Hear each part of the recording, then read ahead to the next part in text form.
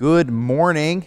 Thank you for joining us. I am Pastor Ransom Kent. I am back from a lovely vacation with my family, and we are continuing here in the series that we have been going through this summer, the Kings of Summer. We find ourselves in 2 Kings chapter 17 this morning. 2 Kings chapter 17. I'll be reading to you verses 6 through 18 from the English Standard Version. I'm going to read that to you. Follow along as I read. I'll pray for us, and we'll jump right into the sermon. Again, this is 2 Kings 17, starting in verse 6. In the 9th year of Hoshea, the king of Assyria captured Samaria, and he carried the Israelites away to Assyria and placed them in Halah, and on the Habor, and on the river Gozan, and in the cities of the Medes. And this occurred because the people of Israel had sinned against the Lord their God, who had brought them up out of the land of Egypt from under the hand of Pharaoh, king of Egypt, and had feared other gods, and walked in the customs of the nations whom the Lord drove out before the people of Israel, and in the customs that the kings of Israel had practiced. And the people of Israel did secretly against the Lord their God things that were not right. They built for themselves high places in all their towns, from watchtower to fortified cities. They set up for themselves pillars and asherim on every high hill and under every green tree, and there they made offerings on all the high places, as the nations did whom the Lord carried away before them. And they did wicked things, provoking the Lord to anger. And they served idols, of which the Lord had said to them, "You shall not do this." Yet the Lord warned Israel and Judah by every prophet and every seer, saying, "Turn from your evil ways and keep my commandments and my statutes in accordance with all the law that I commanded your fathers, and that I sent to you by my servants, the prophets." But they would not listen, but they were stubborn, as their fathers had been, who did not believe in the Lord their God.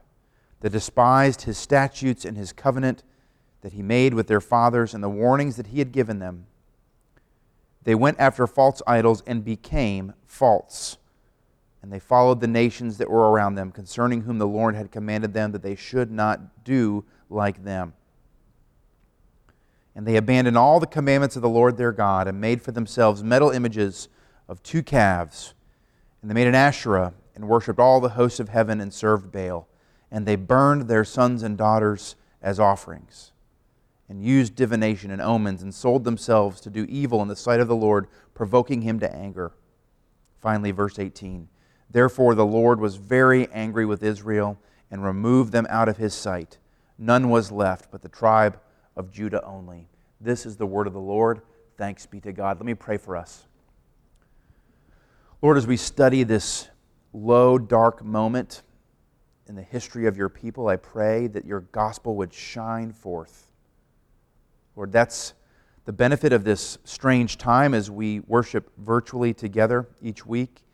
Your message goes out to places it may not have gone before, and I pray that this morning that someone would hear the gospel in a different way they had not heard it before from this story of the Israelites being exiled from their nation. Lord, I pray that you would give us open hearts, attentive ears, and the focus that you would have us have this morning to hear your word and be blessed by it. We pray these things in the name of your Son, Jesus Christ. Amen. So, Israel is exiled. So the northern kingdom, not Judah, the northern kingdom, the 10 tribes that from the split after Solomon, Rehoboam, when he split the kingdoms from his hubris, his arrogance, the northern kingdom that split off has now been exiled. Assyria has come in, they've conquered Israel, and they've removed the people. For you folks who like history, this is a very important date in biblical history. This is 722 BC, 722 years before the advent of Christ. And so here, Israel is taken away. After a long line of rebellious kings, it finally happens. It finally happens. They are taken away from the land of promise by the Assyrians. Now, here's what's important about this. The Assyrians, each nation in the Middle East in these ancient times had their own foreign policies for conquered peoples. The Assyrians specifically did mass deportation. So how, as you're a conquering nation, the question is, how do you keep control of the people that you conquer? For the Assyrians, they decided to take the people out of their land, send other people into it, and scatter them amongst their empire. And so that is what's happened to the Israelites. They have not just been conquered, they've been taken from their homes, taken from their land, taken from Israel, and scattered amongst the Assyrian Empire. You see all the places they were put here in verse number 6. Now, this is a passage that we have a tendency to skim past. And so we talk about this around Easter, where we look at Good Friday, and we say, as R.C. Sproul would say, we have a tendency to flatten the narrative. Because we know about the resurrection, because we know about what will occur later, we tend not to sit in the sadness and the darkness and the heaviness of Good Friday. This is one of those moments. We have a tendency to be just negligibly sad or feel negligibly bad about this exile. We marginally bad. Yeah, okay, that's terrible. So sorry for them. But let's allow ourselves to gain some understanding of what this was like for the people of Israel. Let me put it in these terms. So, you as a citizen of a once prosperous nation with the power of God in front and behind and all around you, this nation is no longer. It's no longer the nation of Israel. It's gone. It's something else. The town you knew and loved. You knew the specific places to go to eat and the places to go when you wanted quiet. And you knew the places where there was a good view somewhere. That is gone. Someone else is partaking in those places. Someone else is living in your home. You no longer have a nationality. I wrote here, you are an alien in a country that you do not recognize, you have no part in, and you do not belong to. Your friends, your neighbors, they're not the same people anymore. They've all been scattered to the wind. That's heavy. That is a low, dark moment for the people of God. A low, dark moment. And at face value, if we look at this passage, it could seem like the promise of God has failed. But you have to skip over a lot of context to arrive there. So let's remember, what's the message of 1st and 2nd Kings? There's several things. We've been kind of harping on these things as we've gone along. First, human kings won't cut it. Human kings cannot lead God's people to God sufficiently. That's one thing we've learned from the kings. The second thing is that people left to their own devices cannot serve God faithfully. They can't do it. And most importantly, we've been coming back to this and back to this and back to this. Above all those things, the Word of God is true. And so we have this scenario where the people of God have been removed from the promised land. And I think that's actually a really good image. The land is still there. It's occupied by someone else. The people have been taken away from it. And so while the people have broken their side of the covenant, we'll talk about this in a moment in more detail, while they have failed to live up to the requests, the commands of God, the prerequisites to keep the promised land, that God's promises are still there. The land still exists. God's word is true. And so what I want to do this morning is a different kind of sermon. We're going to look at several conclusions that we can make about the exile, or through the exile that we read about here. And so we're going to go through those things rather rapidly, but I want to just cover those things this morning. So first, conclusions. The first conclusion that we can come to as we read this passage from 2 Kings 17, 6 through 18, is that the promised land of Israel wasn't permanent. The promised land of Israel was not permanent. See, the physical existence of an Israel in this place and in this time was solely dependent upon the Israelites' ability on their own to obey God's laws. That's how the promised land would stay in existence. So we rewind to Deuteronomy 11. God says, Moses is reminding the second generation of Israelites to be saved from Egypt. The first generation was so unfaithful and they angered God so, he said, you will never see the promised land. So they have died in the desert. This is the second generation of Israelites out of Egypt, and this is Moses reminding them of the covenant that God made with them. And in a brief statement, he says, see, I am setting before you today a blessing and a curse. The blessing, if you obey the commandments of the Lord your God, which I command you today, and the curse, if you do not obey the commandments of the Lord your God, but turn aside from the way that I am commanding you today to go after other gods that you have not known. So, the promised land wasn't permanent. Why? Because the people had to hold on to obedience. It never was guaranteed forever no matter what. No, it was guaranteed to be with God in that place as long as you remained faithful to God, is the message to Israel. But as soon as you turn from God and worship other idols, the curse will come, and that is your removal from the promised land. Now, we can't say that in this blessing and curse formula that we see here, that God is being harsh or unreasonable. We have to remember what has God done. Not only has God gone before the Israelites and won the conquest of this land that wasn't theirs in the first place for them, but we are drawn back to this idea that God saved the people of Israel in the first place from Egypt, the Exodus. God was gracious to them in the Exodus. Look at verse 7. And this occurred, the carrying away of Israel, from verse 6, because the people of Israel had sinned against the Lord their God. And who is this God? The God that brought them out of the land of Egypt from under the hand of Pharaoh, the king of Egypt. So God had been gracious. God gave them the blessing up front. God gave them the blessing of calling them His people. God gave them graciously the blessing of this land and then said, because I have done these things, live faithfully toward me.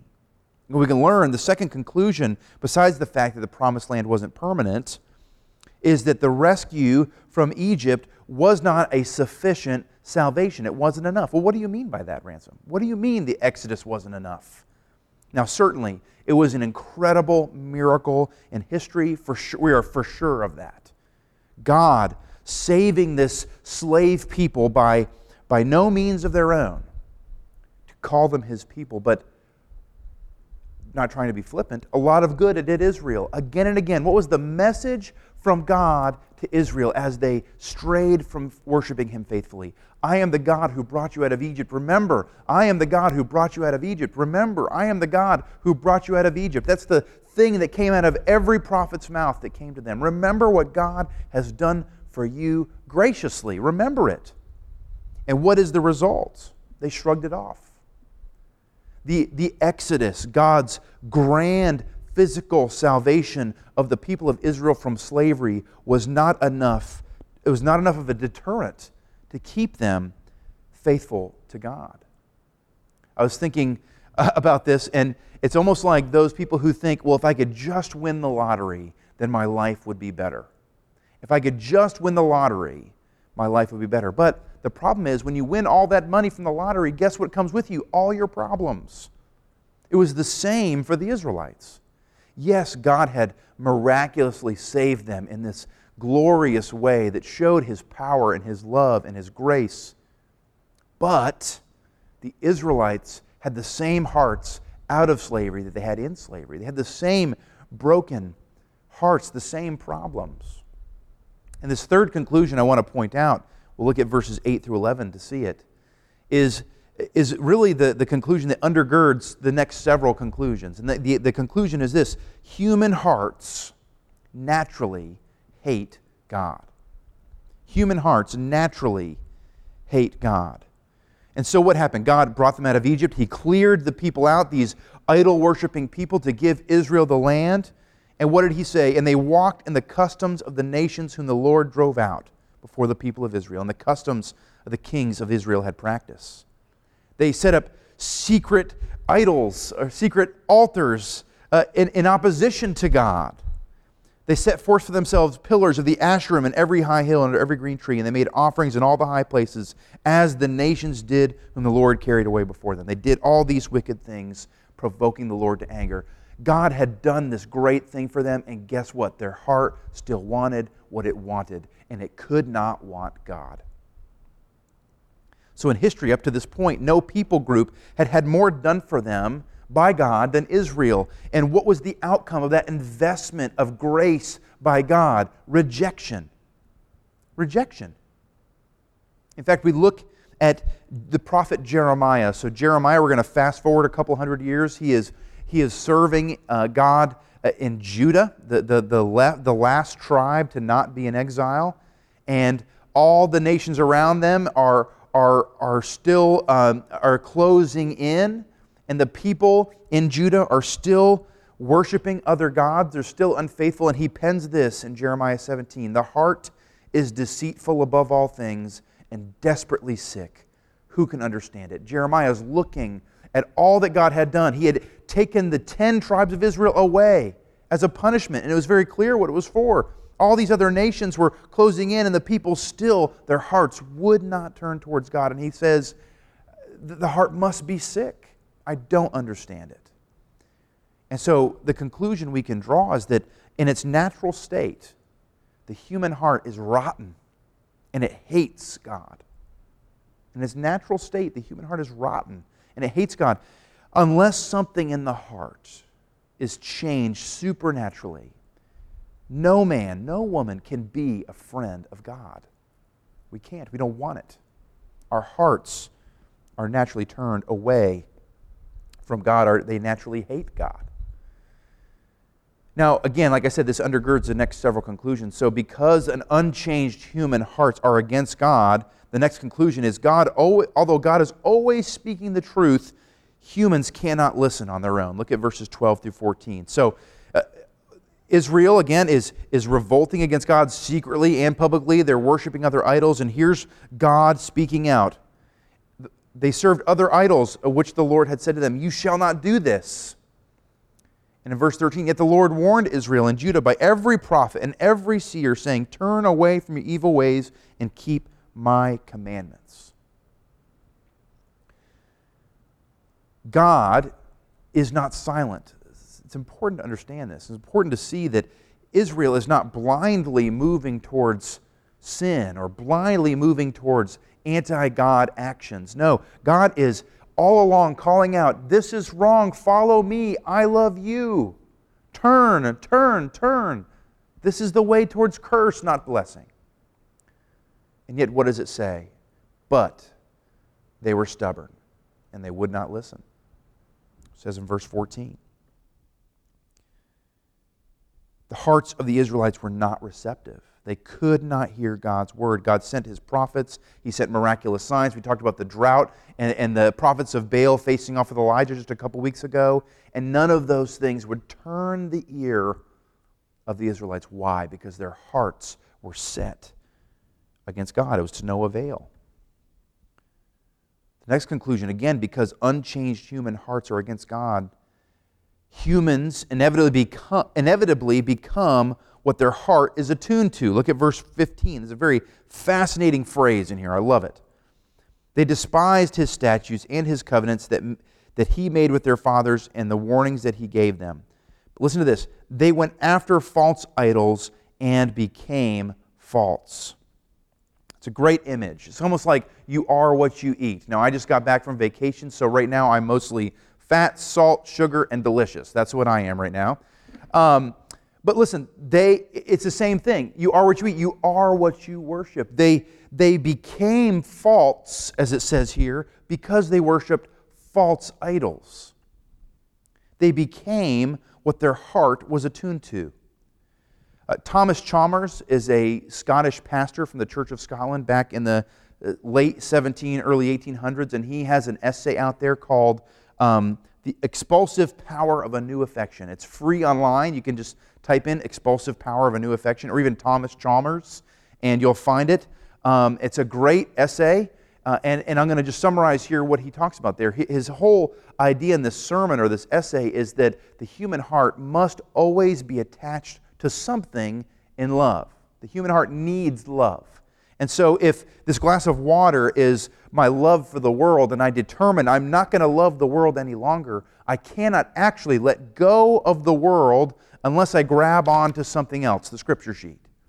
And so you can't stop loving something without loving something else. The heart will always attach itself to something that it loves. And as we love that thing, as our heart becomes attuned to that thing, we become that thing.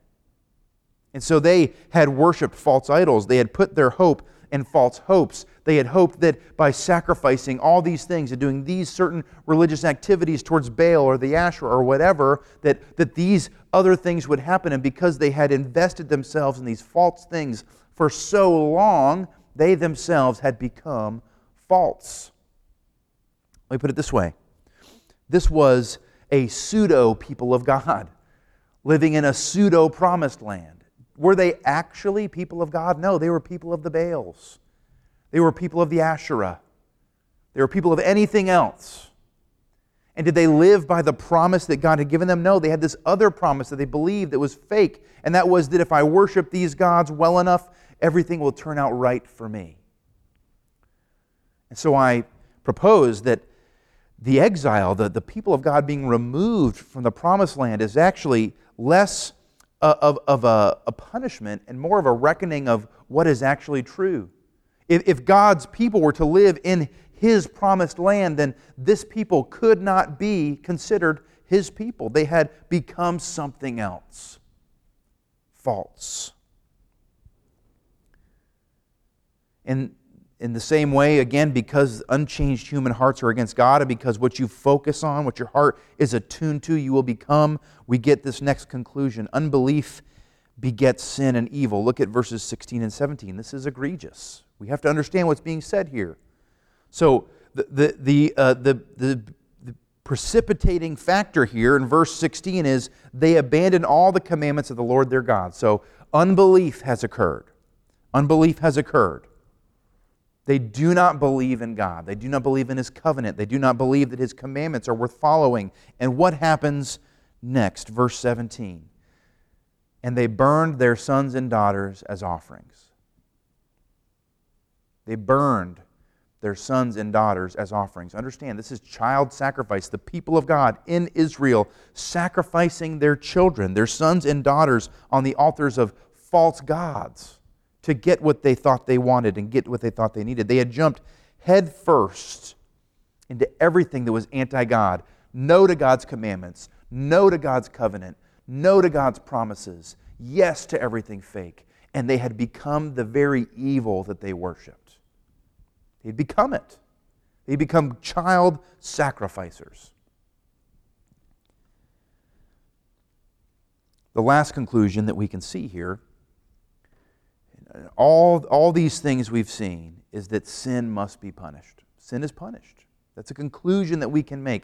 God does not let sin slide. So all the things that have been building up, we see here in verse 18.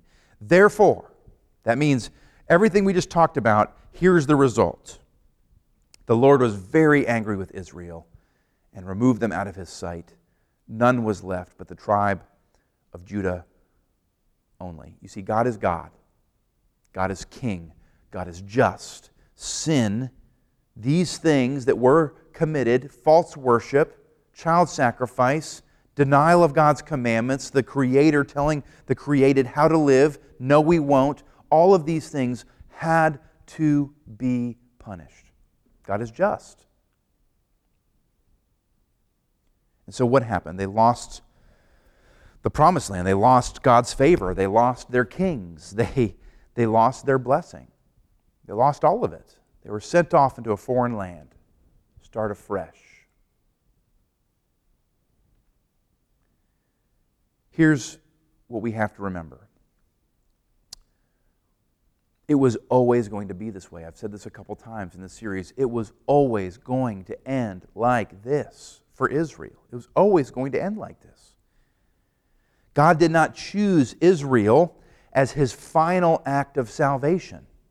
God didn't say, I'm going to save you from Egypt and then this is how it's going to be forever. No, this was the first and partial revelation of God's grand salvation plan. We have to remember this. You see, all of these events, all of these tragedies, all of these false steps and missteps and bad kings and good kings, all of the story of the kings, the story of the Old Testament points toward one person, one event, one solution. Jesus Christ. It all points to Jesus. And in fact, if we reframe these conclusions that we've seen in light of Jesus, we can gain a clear picture of God's salvation. It's called the gospel. So that's what we're going to do. That's how we're going to end this sermon. I'm going to go back through these conclusions briefly and show you how Jesus answers them. So first, let's start. The promised land wasn't permanent. Listen, physical blessing was never God's end game. It's never God's intention. A land or riches or good crops or a powerful nation. This is not what God is aiming at for salvation. That's not the ultimate goal of His salvation plan. Those are simply physical things. Rather, God used these real interactions with God's people in Israel as a precursor to His ultimate and immovable solution for salvation for His people. The ultimate blessing, as you read about in Ephesians, you can go back and listen to that sermon series from last year. The ultimate thing that God wants to bring us are spiritual blessings, a spiritual inheritance. That's what Ephesians talks about. If you are in Christ, you have every spiritual blessing, and it cannot be taken away from you. In Galatians 3, it says, if you are in Christ, then what? You are Abraham's offspring, heirs according to the promise. The promise of Abraham that the Israelites thought was the culmination of them being in the land was actually only halfway. It was a shadow. What is the ultimate fulfillment of the promise that God made to Abraham? To be in Jesus Christ by faith. We are the recipients of the full promise by faith in Jesus. And now, because a physical land of promise was never the final intention, that we have to take a look at the Exodus and reiterate that conclusion that the rescue from Egypt was never a sufficient salvation. The Exodus was a shadow or a mist of real rescue. It's a mere scent, the hint of a flavor. As I was writing these words, all I could think about was flavored seltzer water, like LaCroix or La Croix, if you want to say it that way, or whatever off-brand you drink. If you've ever had flavored seltzer water, you understand this concept. If you've ever had it, one Twitter user wrote it this way, LaCroix or La Croix, I like saying it that way because there's no one in here and I can say it however I want. La Croix tastes like you were drinking carbonated water and someone screamed out loud the name of a specific fruit from another room. Okay, so the flavor isn't actually the flavor. It's a hint. It's a whiff of the flavor. The same goes for the Exodus as it compares to the cross of Jesus Christ. Certainly, the Exodus was this grand spectacle where a slave people being rescued by no means of their own power, will, or strength. It was incredible. But, like we talked about before, along with the Israelites out of captivity came sin in their hearts. And they were never truly free. We can be freed from the powers and oppressions in this world, but until our hearts are free from sin, we are not free. And so I want to make sure I say this very carefully. Physical rescue in this world from slavery or oppression is never enough salvation. It's not true salvation. It's incomplete salvation. I think about Lazarus, or even the boy that Elijah brought back from the dead several weeks ago as we were learning about the works of Elijah and the kings. That boy died again. Lazarus, who Jesus brought back from the grave, died again. They were not free, truly free. Yes, that was a miraculous work of resurrection, but it was not permanent. The same goes for the Exodus. The same goes for any release of earthly oppression or slavery in this world. Now, does that mean the church shouldn't work for it? No. We ought to stand in the way of oppression, church. We ought to do that. We ought to see the people of this world who have no voice be brought mercy from the church. That is something we ought to do, but we must not stop there, because simply being freed from physical bonds is not true salvation. Only being rescued from the grip of our sin, only in that state can we truly be free. The real taskmaster, the real chains around us are our sin. It's our sin. We're enslaved by it. And the good news is this, that rescue has taken place, again, through Jesus Christ. He broke those bonds. He's changed the human heart. He's freed it from its sin, which brings us to this next conclusion. Remember that conclusion that undergirded several of those from the passage here, that the human heart in its natural state hates God. That has been changed by Jesus Christ. In His cross, through His death and resurrection, Jesus secures the promise for us. How? By changing human hearts. A better exodus has taken place. A better promise has been given through Jesus Christ. And so no longer are we bound to just our human sinful nature that rails against God and pushes against His demands and commands. No, God in His gracious blessing has changed our hearts through faith in Jesus Christ. Listen to 2 Corinthians 5:17. Therefore, if anyone is in Christ, he is a new creation. The old has passed away. Behold, the new has come. What's that new thing? A new heart. You see, when we come to Jesus in faith and we say, I have a great need that I can't meet myself, and only Jesus can meet it. When we say that and admit it, and we make Jesus our Lord, by faith in Christ, we're given a new foundation. God rips out the old and puts in the new. And for the rest of our lives, we're kind of a renovation project. God is taking out the old, sinful, hateful, anti-God stuff and putting in new, holy, pure, loving God stuff. And because we're a renovation project, because we're being renovated by God's love, we can actually love God and serve Him and commit to Him in return. It's beautiful. What the Exodus did not do, the cross of Jesus Christ did do. It's given us this new heart. And because we have a new heart, and because God is still speaking the truth, as the next conclusion says, we can actually hear it and believe it. In John 10, it says this, when He has brought out all His own, He goes before them, and the sheep follow Him. Why? They know His voice. A stranger they will not follow, but they will flee from Him, for they do not know the voice of strangers. You see, by the power of the death and the resurrection of Jesus Christ, we've been given a new heart. And because we have a new heart, we can hear the word of our Lord and know it's the word of our Lord and follow it in obedience. It's been given to us freely, miraculously. The ability to hear the word of God and to want to obey it is a miracle of God's Spirit. The only reason we can hear God's truth is because we have that new heart. And again, the dominoes keep falling. The conclusion from this is that human hearts inevitably become what their hearts are attuned to. Well, guess what? Since we have a new heart, Christian, our heart is attuned to what? Following Christ. We don't have to become the false things that we worshiped. We don't have to fall prey to, they went after false idols and became false. No, we go after the real God, the real Jesus Christ, the real Father, the Son, and the Spirit. And because we go after it and our hearts are attuned to it by the work of God in our lives, we will become more real. More real. This is a supernatural work of Jesus on our hearts and our minds. We're destined to be more real.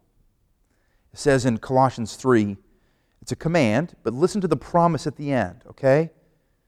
If then you have been raised with Christ, seek things that are above. So Paul is giving advice. He's saying, listen, don't think about the world. Don't focus on the world. Focus on things that are from God.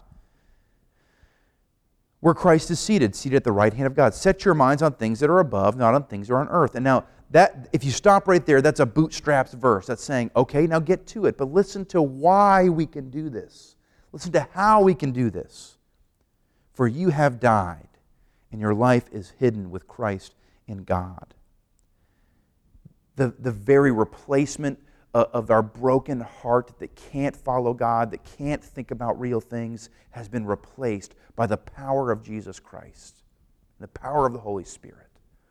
And so we are now attuned to something that will make us more real. The sixth conclusion from the passage is that unbelief begets sin and evil, and this is still the case. But the fact that we've been given faith, we've been given belief, we've been given a new heart, we've been woken up to the realities means that we can overcome evil and sin in our lives. You see, the only way to overcome sin and any form of evil, there's one essential answer. The lowest common denominator here is believe in Jesus. Without a belief in Jesus, no sin is conquered. No evil can be overcome. I think the seventh conclusion really brings it all home, at least for me. Here we saw a people whose hearts were still corrupted, who could not accept God's gracious gifts, who refused to obey His commandments, who followed after other gods. Because they followed after other gods, they became as evil as those other gods. They sacrificed their own children on the altar, and in the end, what happened? Their sin was punished because they were guilty of it. And still, to this day, guess what sin is? Sin is punished. That's a problem we have to overcome. Yes, Jesus has done all these beautiful things for us. We still sin. We are sinners. So what of it now? Does that mean we're going to be punished? Does that mean God punishes us? Well, here's the deal. That problem does stand. We are sinners, all of us, but God, you must understand, this is the gospel. God has already turned His face away from your sin, from my sin. God has looked at my sin, and He has turned and abandoned the one in shame who bore those sins. That's already occurred. Matthew 27 is recounting the crucifixion of Jesus, and listen to this. It's unique to the Matthew account. Listen to this recalling from the story from Matthew. And about the 9th hour, Jesus cried out with a loud voice, my God, why have you forsaken me?" Jesus is crying this out. The only perfect man to ever have lived. The God-man, God in the flesh, is crying out to God the Son, is crying out to God the Father, "Why have you forsaken me?" You see, when Jesus arrived, there wasn't this cosmic, "just kidding," about sin. "Just kidding, oh, it's all good, you're all good, come on in."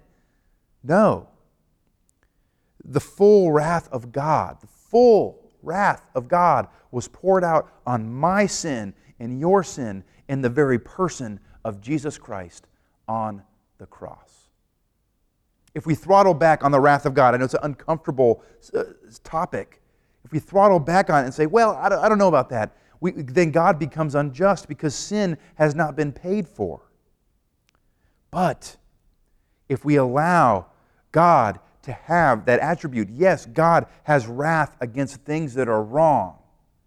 And if we allow Him to be that in that moment, to be wrathful against sin, and we look at where He poured out that wrath, He did not pour it out on me.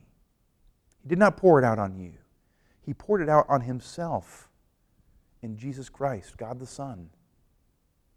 He took the punishment of sin. And if we allow the wrath of God to be in its full, hot realness, and we see where He poured it out on Himself, on God the Son, His very own part of the Trinity, we should be amazed by that.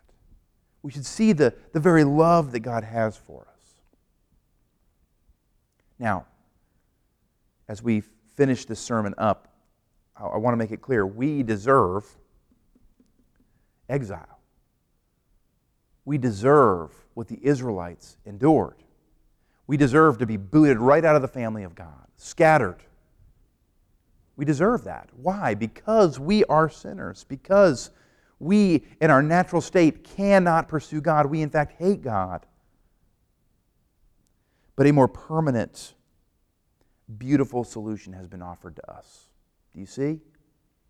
We aren't left with fallen human kings. We've been given a perfect king. We're not left with this kind of wishy-washy, if I obey, if I don't obey, promised land that I may keep, if there's a blessing or a curse. No, we're given a promised eternal dwelling free from pain and sin. And more relevant to even our lives now, We're not left to obey God's commandments with the same old rotten heart that we've had when we were born. No, we've been given a revived heart that can actually respond to God's good, gracious gifts and follow Him and love Him and be committed to Him. We've been given those things. So the end result is different for us. The end result's different for us. We will never be exiled, church. We will never be scattered.